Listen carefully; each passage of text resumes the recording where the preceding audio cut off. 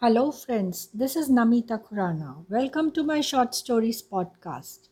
And today I bring to you a story by Clara Dillingham Pearson called The Chicken Who Wouldn't Eat Gravel. So let's begin. It was some time after the docking hen had come off the nest with her little brood that the mother of the Shanghai chickens began to have so much trouble. She had 12 as fine chickens as you could find anywhere. Tall, wide awake, youngsters with long and shapely legs, and thick down and feathers. She was very proud of them, as any hen mother might well be, and often said to the Shanghai cock, "Did you ever see so fine a family? Look at those 24 legs, all so long and straight, and not a feather on one of them." His eyes would shine and he would stretch his neck with pride. But all he ever said to her was, "They will do very well if they only behave as well as they look."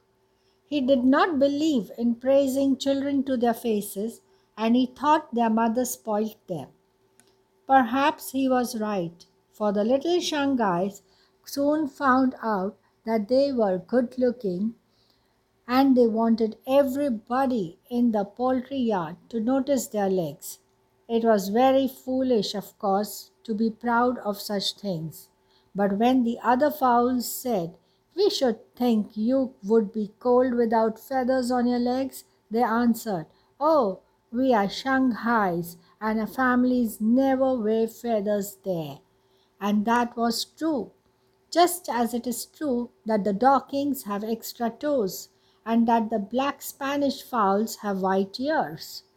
The Shanghai mother was now roaming with the fields with her brood, and there was rich picking in the wheat stubble. All the fowls were out of the yard now and would not be shut up until cold weather. Early in the morning they would start out in parties from six to a dozen, with a cock at the head of each. He chose the way in which they should go. He watched the sky for hawks, and if he saw one, gave a warning cry that made the hens hurry to him. The cocks are the lords of the poultry yard, and say how things shall be there. But when you see them leading the way in the fields, then you know why all the fowls obey them. The farmyard people still tell of the day when a hawk swooped down on one of the young Dorkings and would have carried him off if the black Spanish cock had not jumped out and pecked him and struck at him with his spurs and fought until the hawk was glad to hurry away.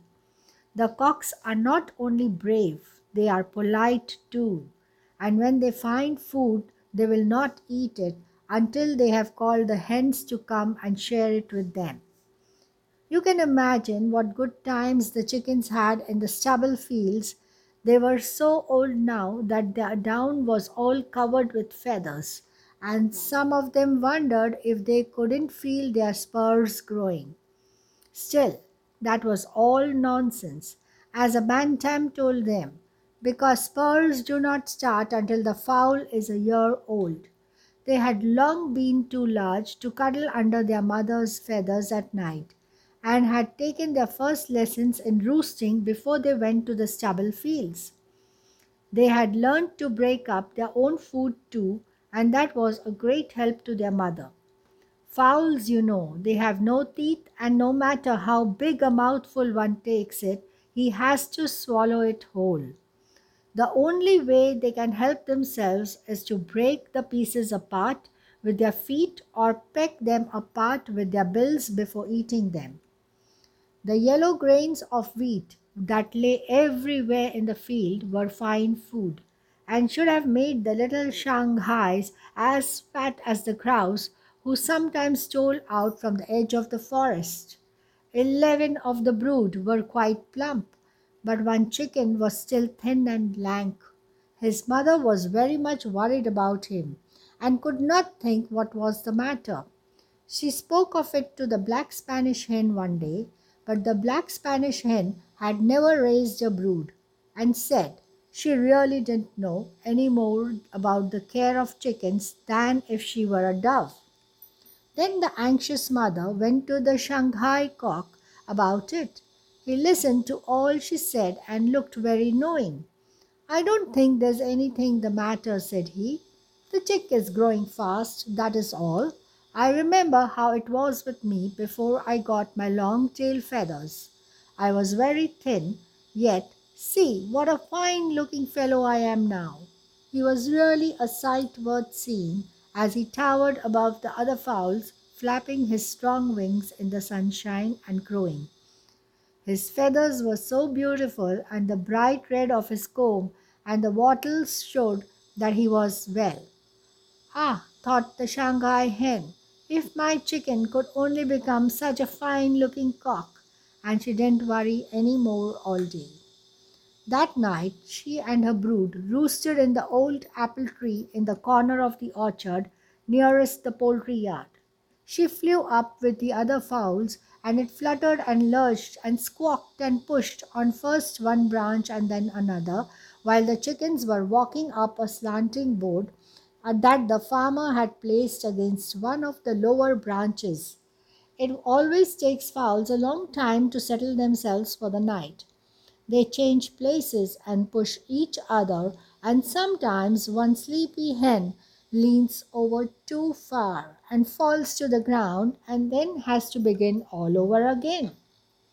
At first, the chickens had feared that they would tumble off as soon as they were asleep, but they soon learnt that their feet and the feet of all other birds are made in such a way that they hang on tightly even during sleep. The weight of the bird's body above hooks the toes around the branch, and there they stay until the bird wishes to unhook them. After a long time all the fowls were asleep with their heads under their wings. The sheep, pigs, and cows were dreaming, and even the horses were quiet in their stalls. There was not a light to be seen in the big white farmhouse when the Dorking cock crowed in his sleep. That awakened him and all the other fowls as well. Then the other cocks crowed because he did, and he did crow again because they did, and they crowed again because he had crowed again. And the chickens asked if it were not almost morning, and their mothers told them not to talk but to go to sleep at once and make morning come more quickly. All of this took quite a while, and the Shanghai mother could not sleep again. She could see her brood quite plainly in the moonlight, and one of them was not plump like the rest. She roosted there and worried about him until suddenly, she could never tell how it happened, she seemed to know just what the matter was. She flew down beside him and poked him under his wing. "Wake up," she said. "I want to ask you something. Do you eat gravel?" "No," he answered sleepily. "I don't like gravel." "Didn't I bring you up to eat it?" she asked sternly. "Yes, but I don't like it. And now that I am old enough to roost in a tree, I don't mean to eat any more. So just imagine a chicken talking to his mother in that way.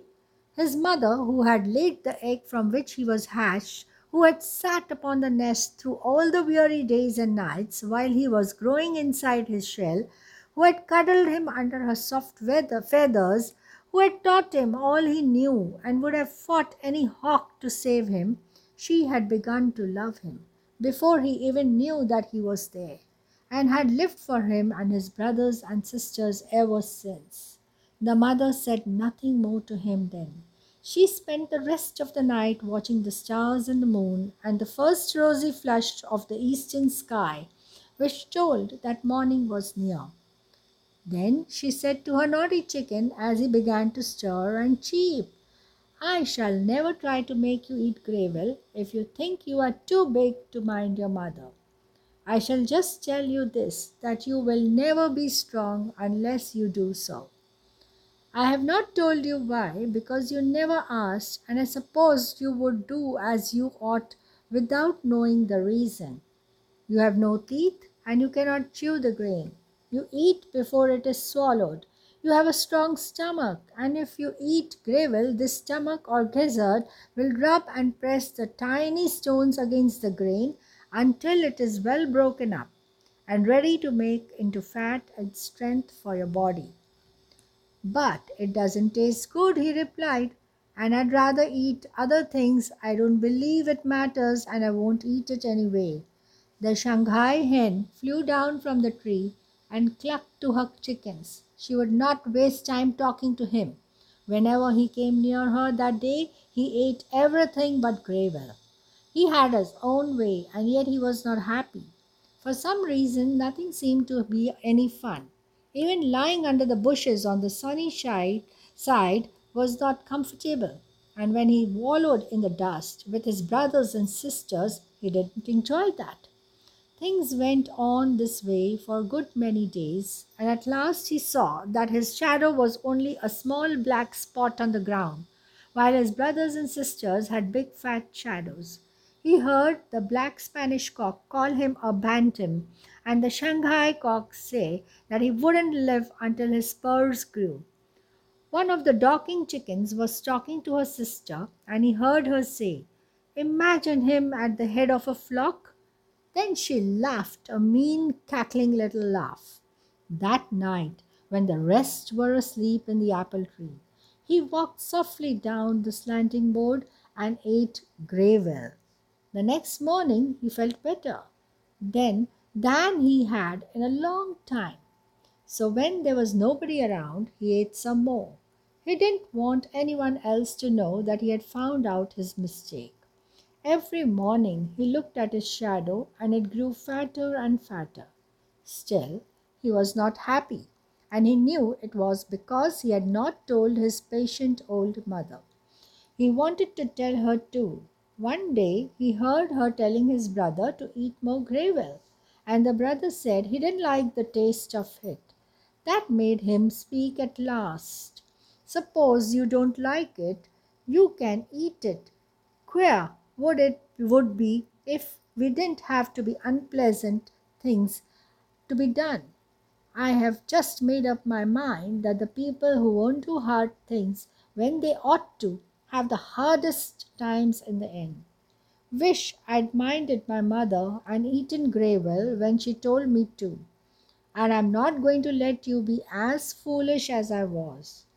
Just then he heard somebody say of him, "What a fine looking fellow he is growing to be. I like him very much so now." It was the docking chicken, who had laughed at him. He ran after a grasshopper, and she ran after the same grasshopper, and they ran against each other, and the grasshopper got away. So of course they had to wander off together to find something to eat, and after that they became great friends. The Shanghai hen looked lovingly after him and raised one foot in the air. "Now," she said, "I am perfectly happy." So, friends, I hope you love this story. Happy listening till we meet once again.